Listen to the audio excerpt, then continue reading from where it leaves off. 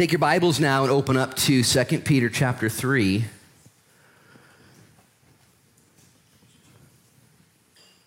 This is our 11th teaching out of 2 Peter.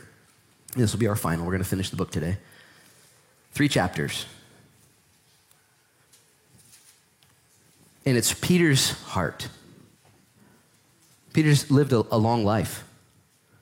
Jesus actually prophesied Peter's death. He said, hey, Peter, when you're old, and he told him I was going to die. Peter didn't die young. As a matter of fact, when he was imprisoned by Herod in Acts chapter 12, he was still young. He was set to die the next day. The Bible says that he was sleeping, not worried about it. He knew his time hadn't come. He was invincible until his time was up. So are you. You're invincible. God has seen your last day already. You don't have to fear it. You don't have to worry. You don't have to wonder. You can walk in confidence. And not only in confidence, but you can walk in purpose. Where Pastor Pete, Grandpa Pete here, in his last letter, his last hurrah, fulfilling Jesus' commission on his life. Pete, feed my sheep. Okay, I'm going to feed them. And in Acts chapter 2, he stood up and he preached a sermon. And he fed the sheep. And in Acts chapter 4, he stood up and he preached a sermon. He fed the sheep, and 3,000 were saved, and 5,000 were saved. And he tended the sheep, and he fed the sheep. And as he began to wind down his days, and the check engine light came on, and he was coming in for a landing. And he knew time was short. He wrote 2 Peter after he wrote 1 Peter. And he tells us in chapter 3, this is the second letter I've written to you, both in which I've tried to stir up your minds, your pure minds, by way of remembrance. I'm just reminding you of the stuff you already know. I'm fighting for you. I'm fighting for you. You ever forget what's going on?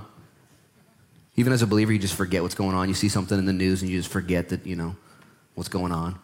Or you look at your finances, or the doctor calls, or you just forget what in the world's going on. And Peter says, yeah, I do too. We all do. We need to be reminded, stirred up, encouraged. I've been doing a lot of weddings lately. I have a wedding next Saturday, the Saturday after that, and the Saturday after that. I did a wedding the Saturday before yesterday. I did two weddings the Saturday, just weddings. People are getting married.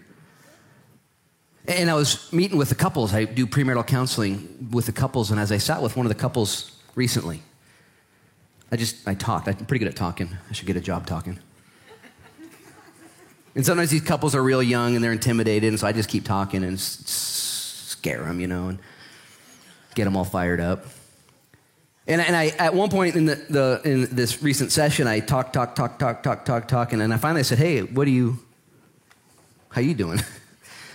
What do you think about any response, anything at all? And the bride looked at me. She said, everything you're saying is so right. And it's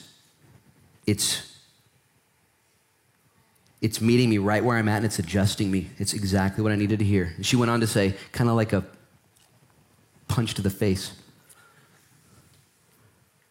And it was so cool. I was like, really? Okay, because I didn't know what was tracking with those eyes you were giving me. And it's the truth given to sons and daughters of God that are in the battle, that are on our journey. We're on mission, and we need to get reminded and instructed because we forget. And if you're a believer here, you're at home watching or wherever you're at right now, and you hear the good news, the word of God, the instruction of God, the correction of God, even you who are finding yourself being disciplined by God, you know this is good. This is real good. Thank you, Lord. Thank you, Lord, for loving me, for holding me accountable, for stirring me up. And Pastor Pete gives us this last chapter. Chapter 1, he encouraged us to add to our salvation and to keep growing and to not slack off. Chapter 2, he warned us. He said, guys, look out. Everything out there's not okay. There's some traps. There's some landmines. There's some liars, false prophets, false teachers, and heretics and heresies. We need to keep reminding ourselves of that. We live in a pluralistic world where the world we live in wants everything to be okay. There's got to be a way to justify everything. Can't we just justify everything? Can't we just take the edge off some things? Can't we minimize? And can't we just soften the blow? When the Lord says sin kills, It just does. The wages of sin is, it's death. Well, I just want a little death today. What? Nobody orders a little death off the menu. And yet we tend to bargain with sin that way, don't we? Well, I don't want to go full-blown death, but I'll just take a little bit on the side, And here's what the Bible says. God is not mocked. You reap what you sow. You reap what you sow. God loves us right where we're at. He's forgiven us from our sin. The Bible actually says if you're a Christian, God has chosen to forget your sinfulness. Trip out. Just trip. I can't even look at you if I think about that stuff. So I've chosen to look at you through my son's blood and my son's righteousness. You're forgiven. You're going to heaven. It's a done deal. You are marching toward heaven. However, equally in that same vein of truth is parallel truth that the wages of sin is death. That if you act like a fool and if you do silly things and if you minimize and compromise and rationalize acts of the flesh, if that's what you do, if you buy into heresies and do weird stuff, you're going to heaven if you're a Christian. But your light will be snuffed out down here. Your joy will be robbed. Your effectivity, just like when righteous Lot, the preacher of righteousness living in Sodom and Gomorrah, went to warn his sons-in-laws of the coming doom. And he said, guys, it's going to get bad. Things are coming. We need to get out. And they laughed at him. He had lost all of his spiritual authority. Was he saved? Is he in heaven? Trip out. He sure is. Lot. Yet his life was a mess. And so Peter tells us, guys, God loves you. Keep going. Chapter 2, be careful, though. There's some things that are going to make your life less spectacular, less than what God intended for you. Like the hero Samson, a judge of Israel in the book of Judges. And God raised him up prophetically through his mom before he was even born with prophecies over his life and instructions, how to live and how to succeed. And Samson, he was a he-man with a she weakness. He found himself being taken advantage of by his own carnality and sin. And you know his story. He was bound. And then he was blinded. And then they put him out to pastures that he grinded the wheat. That's what he did as his life. Peter wants you and I to understand God's agenda. What God is doing. That we might walk through this world with, listen, one eye on the prize, okay? And one eye on the plow. Watching and working. Watching and working. Watching. And now don't just watch and stop working. That's not good for anybody.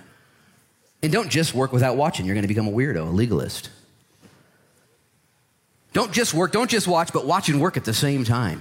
And while you watch for the Lord's return and work and find yourself engaged in the ministry of reconciliation, 2 Corinthians 6 says we have been given the ministry, 2 Corinthians 5, we've been given the ministry of reconciliation. That means we're to reconcile men and women to each other and men and women to God. What's God doing right now? What's the big idea? What's our focus to be? Peter tells us that in his final closing chapter. Would you bow your heads and let's just pray as we read some scriptures together. Father, in Jesus' name, now we thank you, we love you, we adore you, we applaud you, we need you. And it's so good to be alive. So good to be breathing right now. This is the air that we breathe, your very breath within us. And I pray in Jesus' name that you would use your word, Lord, to quicken us, to remind us, to encourage us, and may we be kingdom people awaiting your return, proclaiming your death until we see you in the sky. Overwhelm and overcome our weaknesses, Lord. Forgive us of our sins, and may we grow to be more like you even this day. We ask all this, Lord, for your glory and for others' good. In Jesus' name we pray, and everybody said? Amen. Let's pick up in verse 11. Peter will give us now in closing 3 therefores. This is his conclusion. First one, verse 11. Therefore, since all these things will be dissolved, that's the earth and everything we know and the works therein, what manner of persons ought you to be He tells us, in holy conduct and godliness, looking for and hastening the coming of the day of God, because of which the heavens will be dissolved, being on fire, and the elements will melt with fervent heat. Nevertheless, we, according to his promise, look for new heavens and a new earth in which righteousness dwells. It's going to be right. Verse 14, second, therefore, beloved, looking forward to these things, be diligent to be found by him in peace, without spot and blameless, and consider that the long suffering of our Lord is salvation, as also our beloved Paul, according to the wisdom given to him, has written to you, as also in all of his epistles, speaking in them of these things, in which some things are hard to understand, which untaught and unstable people twist to their own destruction, as they do also the rest of scriptures. Last, therefore, is in verse 17. You, therefore, beloved, since you know this beforehand, beware, lest you also fall from your own steadfastness, being led away with the error of the wicked, but grow in the grace and in the knowledge of our Lord and Savior, Jesus Christ. To him be the glory, both now and forever. Amen and amen. Peter points our eyes and our agenda and our attention and our focus upwards, that we might be heavenly minded in this world. You ever met somebody that's so heavenly minded they're just a little bit obnoxious? Let's just be honest. Let's not be over religious. You ever met somebody just like, man, they're all about the things of God, all about the kingdom of God. And you're talking about the Oregon Ducks. You're talking about the Oregon State Beavers. You're talking about fishing. You're talking about golfing. And they just start pushing scriptures down your throat. You're like, wow, wow, wow, Talking about your hobbies and your habits and your things. And they just have, you ever met somebody so heavenly minded they're no earthly good? Okay, there's a balance there. I would say this, though. Until you are heavenly minded, you can't be of any earthly good. Because until you're heavenly minded, you're going to take a whole lot less seriously until you're heavenly minded. Once you're heavenly minded, the things of this world aren't going to plague you. They're not going to knock you over. They're not going to take your entire joy and energy and attention every day. Until you become heavenly minded, you really can't be any earthly good. As a matter of fact, Colossians chapter 3, I'm going to read it to you. It says, if then you were raised with Christ, that's a big question, are you? Are you a Christian? He says, seek those things which are above, where Christ is sitting at the right hand of God. Set your mind on things above, not on things on the earth. For you died, and your life is hidden with Christ in God. And when Christ, who is our life, appears, then you also will appear with him in glory. Stop right there. Eyes up here. Paul tells us, Peter tells us, stay focused on heaven. That way your journey on earth is beneficial. That way you know what's going on. One eye on the heaven, waiting and watching, and one eye on the work that is who you are and what God's called you to be and what God's called you to do. Because when you know that the kingdom of God is coming, when you know that the kingdom of man is temporary, you truly will take a whole lot less seriously. You won't be tipped over by so many things. Man, aren't you glad the Olympics are over? And what I mean by that is we won. Did you guys notice that? America won. We won the Olympics.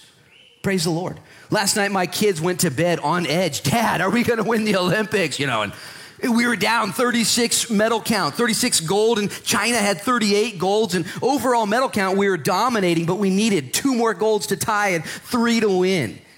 And the women's basketball team dominated the team from Japan, and we won a gold medal. And we had a woman cyclist win a gold medal, and another boxer at midnight. I wasn't up for that, but he won the gold medal, and we won the Olympics. And yes. But does it really matter? To my kids it does, but they're just kids. And to their dad it matters a little bit too, let's be honest. And my kids are at home watching right now, like, Dad, don't throw us under the bus like that. Like, you're the one who told us to watch the Olympics. And these things, we take out, once we know the program and the agenda of the Lord. Look at verse 11. He says, therefore, since all these things will be dissolved, what manner of persons ought you to be in holy conduct and godliness? Peter's giving instruction to people knowing that this world's temporary. It's not going to last forever. If it were going to last forever, if this is the only world we got, we need to make sure it never falls apart and make sure we correct climate change and make sure we don't overpopulate, make sure all these big agendas that are temporal and horizontal, if that was the idea, then we'd be in trouble. But God says, hey, it's all going to dissolve. Now, don't be a dum-dum, okay? Make sure you recycle. Okay, don't be dum-dum, but it's all going to dissolve. Then what manner of persons ought we to be? Because I really want you to know Peter's heart here. Because Peter and the boys at one point looked at Jesus and said, hey, Jesus, are you going to fix everything here now? Now that you've risen from the dead? Now that you've conquered the cross and our sin? Are you going to make it all right? Are you going to fix the climate change? Are you going to fix the viruses? Are you going to fix the global pandemic? Are you going to take out the Romans? Are you going to do all this? And Jesus said, no. That's all in the Father's hands. But he gave us his agenda there in Acts chapter 1. He told us what we were to be like. He said, you are going to receive power, you're going to change, and go be witnesses. That's the twofold agenda of the Lord. Right now, do you know what God is up to? He's growing character in you. That's his number one concern. What about character in all these other guys, Lord? There's a bunch of bozos living next to me, And the Lord says, that's not my problem. You're my problem. Have you figured this out? This is going to change everything for you. God wants you to receive power and to be a different person. And you might right now be celebrating the fact you're not the person you were 20 years ago. Praise God. Okay? You might also accidentally be celebrating the fact you're not the person you could be if you just went cray-cray. Like if you went cuckoo. You ever do that? Well, I could be worse. Like, what argument is that? But instead the Lord says, I want you to grow in Christian character and godliness. Knowing that these things are going to dissolve, what manner ought you to be in godliness and holiness? Now, Christian, just grab onto that for a second, because you got all kinds of people you're mad at, all kinds of things that are in your way, all kinds of stuff that's bothering you out there. And the Lord says, not your problem. It's not your problem. Your problem. And if you focus on who you are and what God wants, if you focus on your own Christianity, your own spirituality, your own holiness and godliness, your own witness, if you just, Lord, all these other people, that's a big deal right there. But Lord, I'm going to focus on you. I'm going to be like Christ. I'm going to reflect the glory of God. I'm going to walk in the love of God. I'm going to do these things. I'm not going to be agitated, and I'm not going to be tipped over by the things that they do and their deficiencies and their inadequacies. I'm going to look at my own deficiencies and inadequacies, and I'm going to take every thought captive to the obedience of Jesus Christ, and I'm going to be more like you, less like myself. Let's go. If every Christian did that, instead of walking around with our sin-sniffing detectors on, looking at the big bad government and big bad people. Guys, I want you to understand Peter's heart, because he's been mistaken before. He's trying to throw other people under the bus. Peter one time tried to throw the rest of the disciples under the bus. He said, hey, what about all these other guys? They're going to desert you. I would never do that. And he was so confused. Peter himself actually came up short, and he tried to quit on the Lord. He tried to leave the Lord. He tried to quit the ministry. And Jesus said, no, Peter. Peter knew his Father's heart, his pastor's heart. I heard a story recently of a man who was approaching his death, and true story, and as this guy knew he was going to die, he was a grandfather, and so he took the time to meet with all of his kids one at a time. And he met with them, he talked with them, he prayed with each one of his kids, and he met and prayed and talked with each one of his grandkids. He knew his time was short. He prayed with them. He actually went on to record some videos that they would have in posterity after he left, and they'd be able to watch these videos of instruction. This man, as he was approaching his death, he was caring for the people around him, wanting them to be cared for even after he was gone. The story, as it goes along, he went on to then take care of all of the bills at the house and all of the to-do lists and all the things that needed to be and all the finances. He took all of his passcodes and all the things, and he put them all in order so his wife would have those, and took care of everything. He ordered even the oil changes for the cars for the next 2 years, paid for them in advance and scheduled them out, just take care of everything. As the story goes, he even found himself calling the flower shop before he died, and he ordered flowers for his wife on the day that he died. Flowers showed up with a handwritten note from him. Every anniversary for the rest of his wife's life, she got flowers with a handwritten note.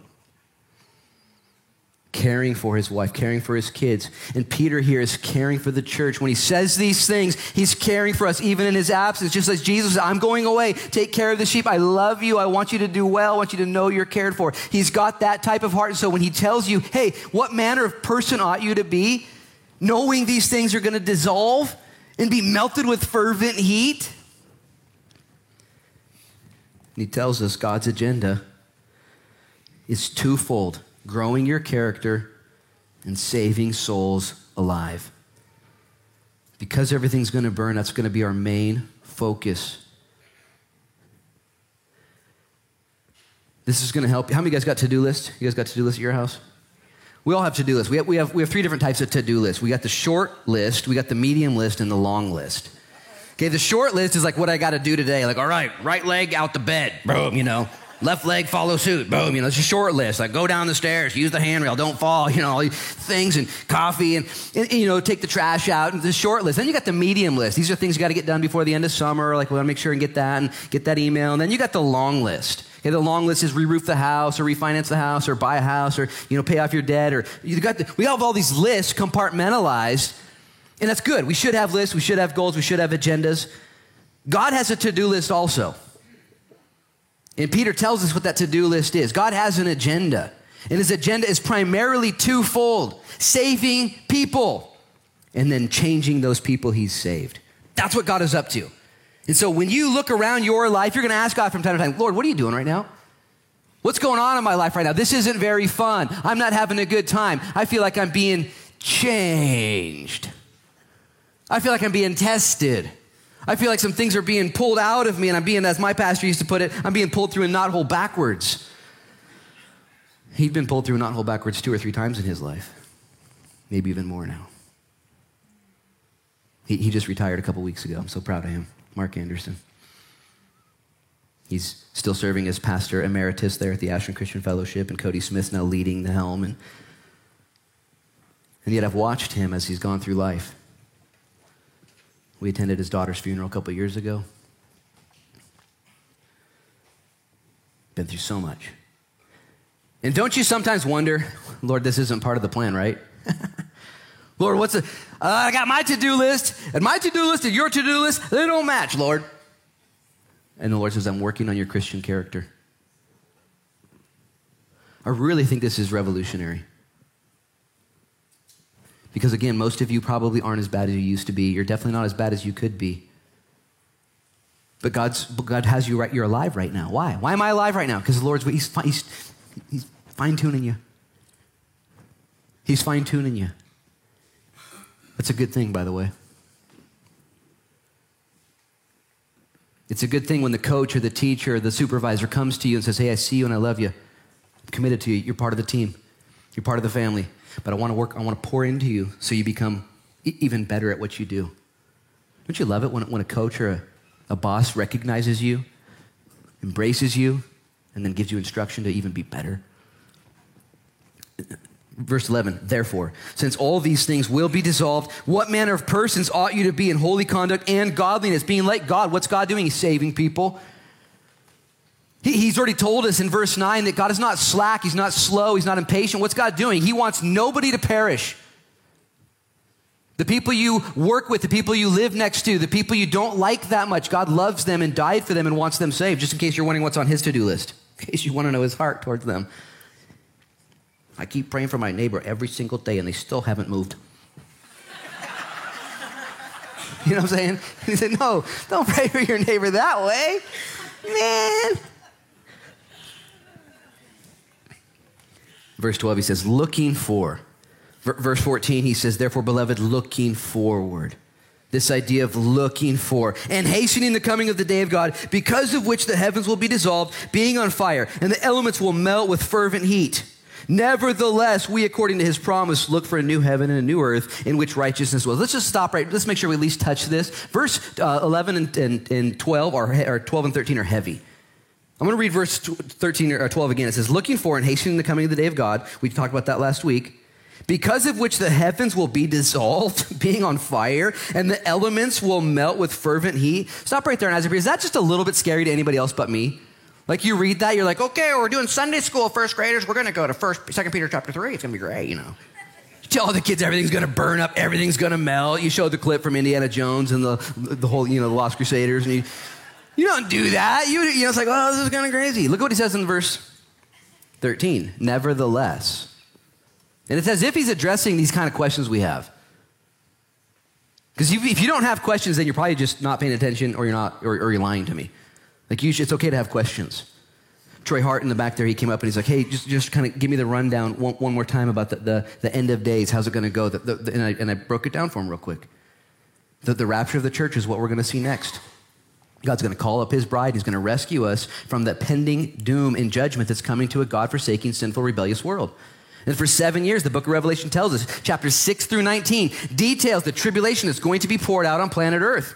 The church is not mentioned one time at all in chapters 6 through 19. Never mentioned because the church isn't there. The church is in heaven with God. During that time, people will be safe. 7 years in heaven with God. 7 years on earth, a judgment time. And then the beginning of the reign and return of Jesus Christ. He will come with his saints on a white horse, sword out of his mouth. He's going to take his enemies out. Those who give their lives to him will be saved. And that will begin the 1,000-year millennial reign, where you and I will reign with him on planet Earth, and we'll put back together planet Earth that has been taken out by the 7-year tribulation. We'll rebuild, I believe, planet Earth for 1,000 years. At the end of 1,000 years, Satan will be released one more time to give those people who are born during that time a choice. You like Jesus, you see the church, you have to be saved by faith, just like the rest of us. You have to have a choice. Satan will be released. Some will fall even in that. You got questions? So do I. Satan then after that will be bound forever and ever, and this will begin the beginning of a new heaven and a new earth. God will make all things new. That's the general timeline. And if you don't have questions, it's because you're, again, lying. And if you do have fears, it's because you're normal. Look again at verse 13, nevertheless, in addressing these things. Listen, we, according to his promise, look for new heavens and a new earth in which righteousness dwells. God is good all the time, and all the time God is good. All these things will be dissolved. Everything will be melted because everything here on planet Earth right now is broken, and it's getting worse daily, yearly, and annual. It's getting worse. And God is going to restart. He knows what he's doing, and it is a promise. It's something that's out of your responsibility, and God has taken it into his responsibility. You ever made a promise towards your kids as an adult? You ever borne the responsibility as an adult for the adult things? You tell your kids, I got this, with confidence, and then you do what needs to be done to make sure it gets done right. That's what we do as parents. Nevertheless, we look to this new heaven and new earth and the promise of God. Listen, here's the good part, where righteousness dwells. It's going to be right. It's going to be good. All tears wiped away. All hurts healed. All sin eradicated. All darkness illuminated. All bad gone. All good given. It's going to be right. You who've lived just a little bit and been in the battle for longer than others, you know this world is pain-filled. It's difficult. It's dark. And God says, yeah, I got a plan. And you and I who hold on to that promise, the blessed hope of his appearing, we have this promise. Look at verse 14. Therefore, the second therefore that Peter gives to us. Therefore, beloved, looking forward to these things, be diligent to be found by him in peace, without spot and blameless. What does he say? Look for the return of Christ. Because in looking for the return of Christ, you too will be found without spot and blameless in your actions. Have you guys found this to be true? When you live those days doing the Lord's work, waiting for the Lord's kingdom, being about the Lord's business, those are such fun days. You're aware of his there-ness and, man, what's going to happen? And when we have that hope of his return, we purify ourselves. But have you ever had those days where you as a Christian forget that the Lord is coming? Have you ever, as a Christian, pretended that the Lord is not coming and can't see what you're doing? Have you fallen for that yet? Raise your hands. No, I'm just kidding. We've all fallen for that. We've lived that way. Like, oh, the Lord's not coming today. The Lord can't see me. Guess what? He could have came at that moment, and he did see you. And so within this, listen to what he says. Verse 14, therefore, beloved, looking forward to these things, be diligent to be found by him in peace, without spot and blameless. Let's just go ahead and wrestle with these words, because a lot of us aren't living in perfect peace right now. Peter exhorts us and instructs us, be diligent to be found in peace. Some of us have your peaceometer. Anybody have a peaceometer? Okay, it's just kind of your knower, your heart. And your peaceometer starts going off and pegging at the wrong end of the spectrum, and you're full of anxiety and fear. Whenever I'm full of anxiety and fear, usually I have to stop myself and say, okay, what's going on? What's going on? Whose fault is it? Usually it's my fault. And I have to adjust and bring some things to the Lord and let him cleanse it and fix it. But sometimes it's your guys' fault. Sometimes you guys do it. And sometimes it's their fault. Sometimes there's no one to blame. And he says, hey, I want you to be diligent to be found in peace and blameless and spotless. Now, blameless does not mean innocent by way of action. Wouldn't it be crazy if he said, hey, make sure you don't blow it? Wouldn't that be the worst salvation plan ever? Is if Jesus died for your sins. Can you imagine if Jesus died for your sins, suffered in your place, rose victoriously, and gave you a brand new report card, straight A's, and said, you have now been forgiven of all your sins? Don't blow it. What? Yeah, no way. Like immediately you fail the class, like, what? Boom, you're done. But the Bible says he's gone into our past and forgiven our past sins, which no one can do. You can't even forgive your past sins. Only he can. He expunges them from your record. And he gives you grace for your present sins, and he actually goes into the future and makes provision for your future sins. The only way you can be presented to him spotless and without blame and in perfect peace is to know that positionally you are in Christ Jesus. You're in him. As a matter of fact, you could read verse 14, therefore, beloved, looking forward to these things, be diligent to be found in him or by him in peace. In your King James Version, it says of him or in. It's your righteousness is in Christ alone. Let me use an illustration. I'll read to you out of 2 Corinthians chapter 5. And in 2 Corinthians chapter 5, Paul talking to the church at Corinth, the church gone wild, by the way. They were crazy. They were like our 6 p.m. service here at South Beach Church. And it says in verse 17, it says, therefore, if anyone is in Christ, he is a new creation. Old things have passed away. Behold, all things have become new. Now all things are of God, who has reconciled us to himself through Jesus Christ and has given us the ministry of reconciliation. Again, verse 17, he tells us, therefore, if anyone is in Christ. I'll use an illustration. I've got this little envelope here, and it has my name written on it, and there's a letter inside, and I've opened it up. It's torn. I've opened it and read it. I've read it more than once. I've read it 2 or 3 times, and there's some ink on the letter, and it's marred. It's not perfect. There's some things in it. And actually, the letter, believe it or not, is actually filled with some difficulty. It's actually filled with some pain. It's actually filled with some stories of hurt. It's actually filled with some accusations, some things towards me that I keep reading. I'm like, oh, man, I let somebody down. I hurt someone's feelings. And there's some things in this that are painful for me, and so I keep it right here in my Bible, and I'm going to address this letter later this week. You can pray for your pastor, and it's right here in this letter. But as I close this letter it's not perfect, it's torn, it's marred, it's got some stuff in it and some heaviness, and as I close it in my Bible, it's no longer visible. It's in here, it's been encapsulated by my Bible, and if I said to you, what's this? You would say, that's your Bible. And I would say, oh, but there's some stuff going on in there, some things. But it's hidden in my Bible. You who are in Christ, you've got your stuff, don't you? You're not perfect. You've dropped the ball. There's some tears in your life. There's some things that you've done wrong. Some areas where you've offended others or others have offended you. And you're well aware of those, and they're not even made up, they're true. And yet in Christ, you are hidden. Where's your peace come from right now? Now, don't get me wrong. I love good days. Don't you love the good days? Where you wake up right, your coffee's working, your spouse is working. That's funny. Thanks, Dad. Kids are working. It's all working. Don't those days great? That satanic marine layer's kept offshore till at least 3. Just a good day. You just feel good. But there's other days where the coffee's not working, and spouse is not working, you're not working, kids aren't working. And if you're like me, you struggle with your peaceometer. You don't have peace. Where's my peace at? Where's my peace? Our peace is found in him. All things are made new. Everything old has passed away. This is the good news of Jesus Christ. And so he says, be diligent to be found in him in peace, spotless and blameless.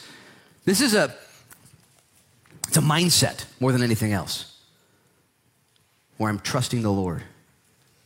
I'm walking with him. But there takes a diligence, doesn't there? Be diligent. Don't let up on these things. Keep getting after it. This is his second therefore. Therefore, beloved, I love you guys. Be diligent. Verse 14 says, looking forward to these things. Guys, as we look forward, as we have this this planning. Like I said, I'm doing a lot of weddings. And when I do weddings, I do premarital counseling, and then we do some ceremony planning, and we're always looking forward to the event. And what I do with most of my couples is they pick a date, and then we count down, and I always ask the couple, how many days until your wedding? They say, 45 more days. I say, cool. Well, I want you to do this. I want you to read Psalm 45 tonight together. And then tomorrow I want you to read Psalm 44. It's the countdown. It's the psalmatic digression where we're counting down the days. We're looking forward to the day, and we're getting the Bible in between us, and we're reading the Psalms and worshiping, and we're counting down, looking forward to the day, and there's planning and all this stuff. And have you ever noticed, though, how much planning goes into a wedding? Kind of depends on the bride's temperament, I suppose. You're laughing. But no matter how, this is crazy. No matter how much planning, you could have a year countdown. People get engaged a year out or 2 years out, but the day of, you would have guests that they decided to get married an hour ago. You ever been to a wedding before and the stress levels and everyone's freaking out, and where's the bridesmaid, and where's the flower girl, and where's the pastor? I'm usually there on time. Where's everybody at? And all the planning, and Peter says, guys, listen, I have a purpose for that illustration. He says, therefore, beloved, looking forward to these things. What things?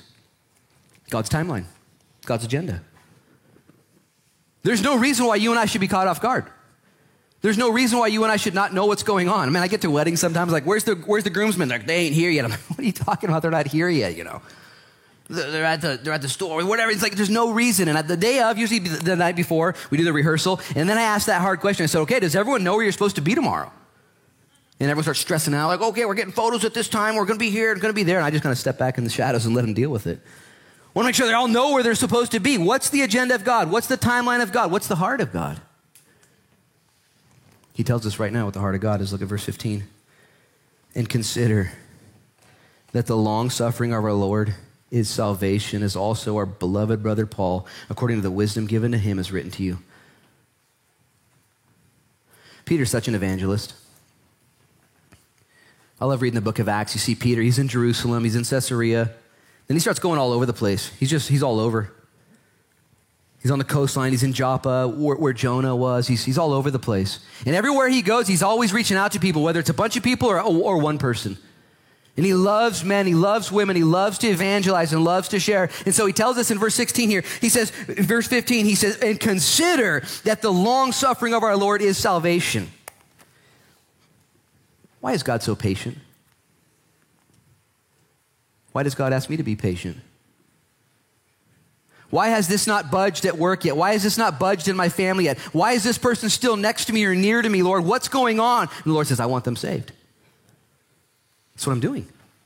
It's the only reason why you exist. It's the only reason why they're still alive, so I can save people. I am doing one of two things at all times, God would say to you. I'm saving people. That's what I'm doing. And when I'm not saving people, I'm working character into you. That's all I'm doing. But Lord, have you seen my to-do list? I got some real cool projects at the house. We're going to put a new fence up. And the Lord said, it's going to burn. It's going to be great. Do it.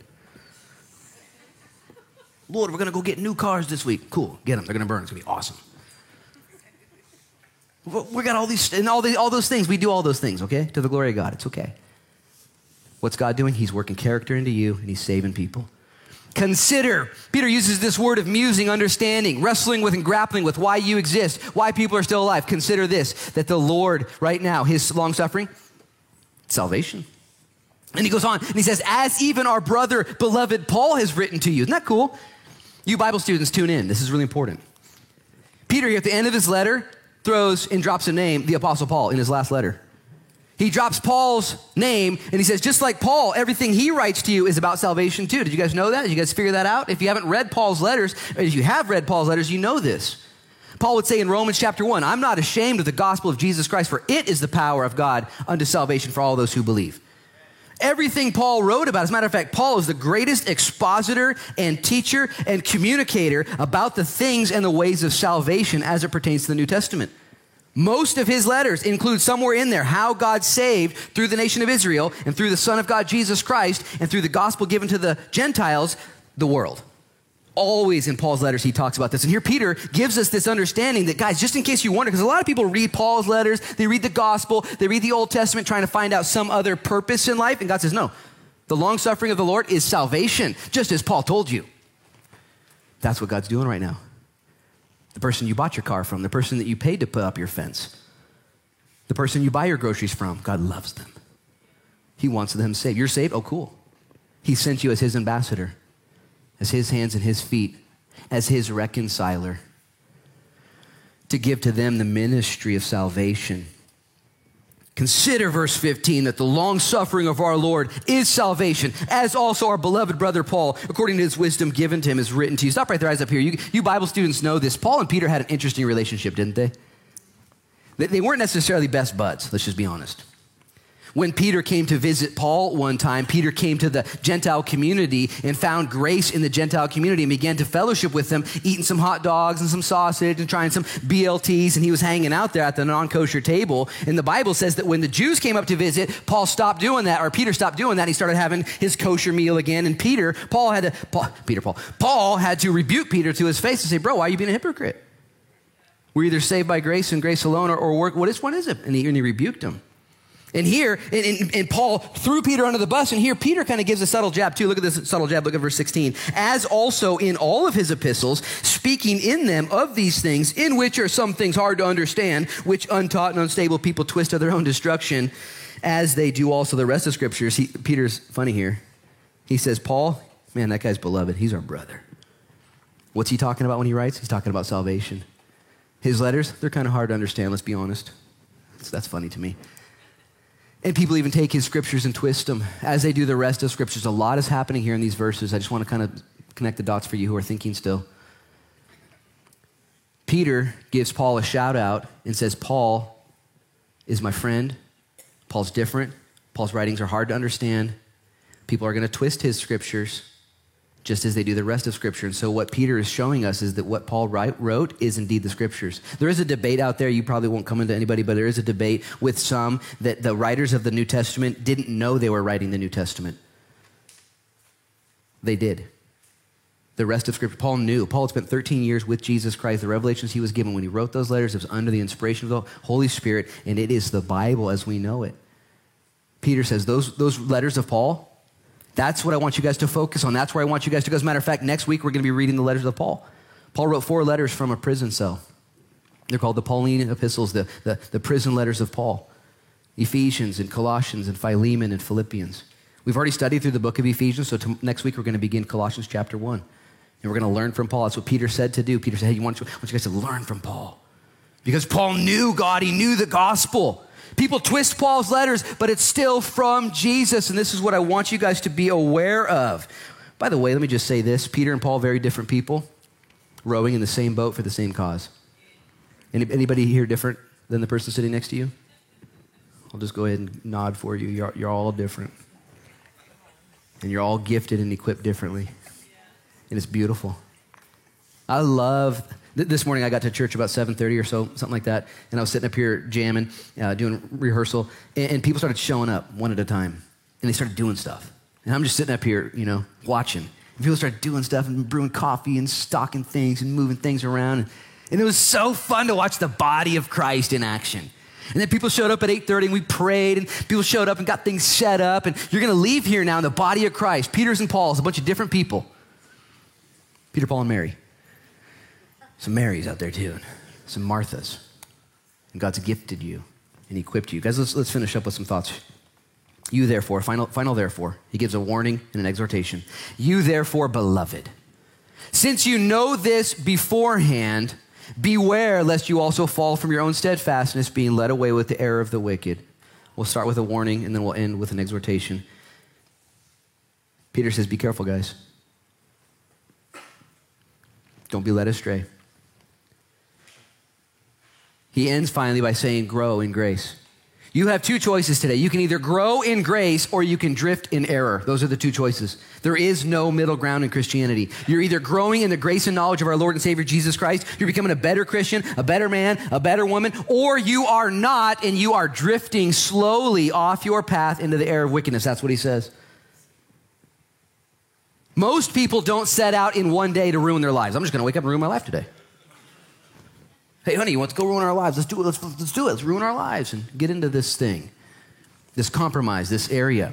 But instead, we're led astray slowly but surely. Just like in growing in grace, please listen, growing in grace is slow but sure. How many of you guys want to grow super, super fast in the things of God? Just raise your hand, be honest with me. Like, there's my speedy people. Like, oh, let's do it! You know, there's no such thing. There's no such thing. Just like none of us are going to drift into chaos and calamity and corruption super fast, it's going to be slow. Pick a path. And maybe you're like me and you're on the trajectory, you're on the path of righteousness. I want to grow in the grace of God. And sometimes you get frustrated. Sometimes you get depressed. I thought I'd be a lot farther than I am right now. I thought I'd know something. I can't believe I'm still dealing with this issue. I can't believe this is still coming up in my life. And yet God says to you, grow. And how do you grow? Time, sun, water, repeat. Time, sun, water, repeat. Yesterday I went to a friend of mine's house, and it's actually his property, and he's developing this property. And I was there when he bought it. It's a bunch of acres, and when he bought it, I couldn't envision it. It was like just a bunch of salal and trees, and he's just been chipping away at it all summer long. And I showed up yesterday with my son. I looked around, I was like, this is crazy. It's a full-on development. There's roads, and there's infrastructure, and there's things, and I guarantee, and he's there just tinkering away. How did it happen? Slow but sure. Can I encourage you, Christian? This is the final thought for today. We got people coming at the 11 a.m. early birds. Fired up. It's not daylight savings day, is it? Did I miss something? Anyways. But grow in the grace and knowledge of our Lord and Savior Jesus Christ. Grace is God's riches at Christ's expense. It's God's goodness towards you, unmerited, undeserved, unearned favor. Please get this through your mind. God loves you right where you're at, not because you're lovable, but because he's love. And he'll give you the resources in the wealth of heaven, because that's what he does. He shells it out. He shells it out. Grace, grace, grace. Grow in the grace and knowledge. That's where we respond to God's grace of Jesus Christ. Notice he didn't say, now grow in devotion. Now grow in holiness. Now grow in discipline. If he would have said any one of those, I would have underlined it and highlighted it and memorized it. Like, oh, crud, you know. We got to do it. Knowing, though, that grace leads to devotion, grace leads to discipline, grace leads to holiness. Titus chapter 2, verse 11 says that the grace of God has been poured out on all mankind, and it teaches us to deny ungodliness and worldly lust. Titus 2:11, memorize it. When God graces you, it changes your life again and again and again and again. And when God meets you in your mess and meets you in your mistake and he meets you in your smallness and you get graced again, you move forward and you become more like him, more into him, more aware of him, more aware of the things that God is doing in your life. And it's grace. It's grace. Grace isn't just the starting point. Grace is the only point. Grace is the point that works. Grace changes everything. Grace is the last verse in the book of Revelation. It's the last verse in 2 Timothy to Paul, his very final letter. It's the last thing Peter says is grace. He commissions us to his grace. When Barnabas got to Caesarea, he commissioned the church to grace. Grace. God's riches at Christ's expense. It'll change you. It'll heal you. It'll grow you. Would you bow your heads and pray with me? Father, in Jesus' name, we ask now that you would grow us in the grace and knowledge of our Lord and Savior, Jesus Christ. To him be the glory both now and forever. And Lord, would we take Peter's words seriously as a father, as a pastor, as a grandpa, caring for us even in his absence, making provisions for us that we would know what we're to do. And I pray in Jesus' name, Lord, for a simplicity at South Beach Church and those watching online, that we'd be a simple church full of grace. We'd give ourselves grace. We'd give others grace. Like it says in Colossians 2, how'd you get saved? By grace? Well, then walk that way. Walk in the same way you got saved. By grace, by grace, by grace. Keep us, Lord, from the error of the wicked. Maybe there's somebody here who's stumbling around and being led astray. Would you, in Jesus' name, wake us up, forgive us, help us to keep pedaling, not to drift. Maybe you're drifting right now and you just need to stop drifting. You need to start applying grace. If that's you or not, if you're drifting right now, you're where you don't want to be and you need that punch to the face of truth, would you just nod your head right now to the Lord and say, Lord, I don't want to drift. Lord, I don't want to drift into error. Maybe you're at home, just receive that and repent. Lord, I don't want to drift, but I want to receive your grace. If that's you, if you want the grace of Jesus Christ in your life, would you just right now, believer, non-believer, first-time believer, raise up your hand right now if you need God's grace in your life. You want God's grace to lead you and to teach you. Grow us in your grace, Lord. My hands are up, both hands. I need your grace. Would you bless us, Lord? Bless this church, Lord. Bless all the events this week. We thank you so much for all you've done and all you're going to do. We commit our lives to you. In Jesus' name we pray. And everybody said, Amen.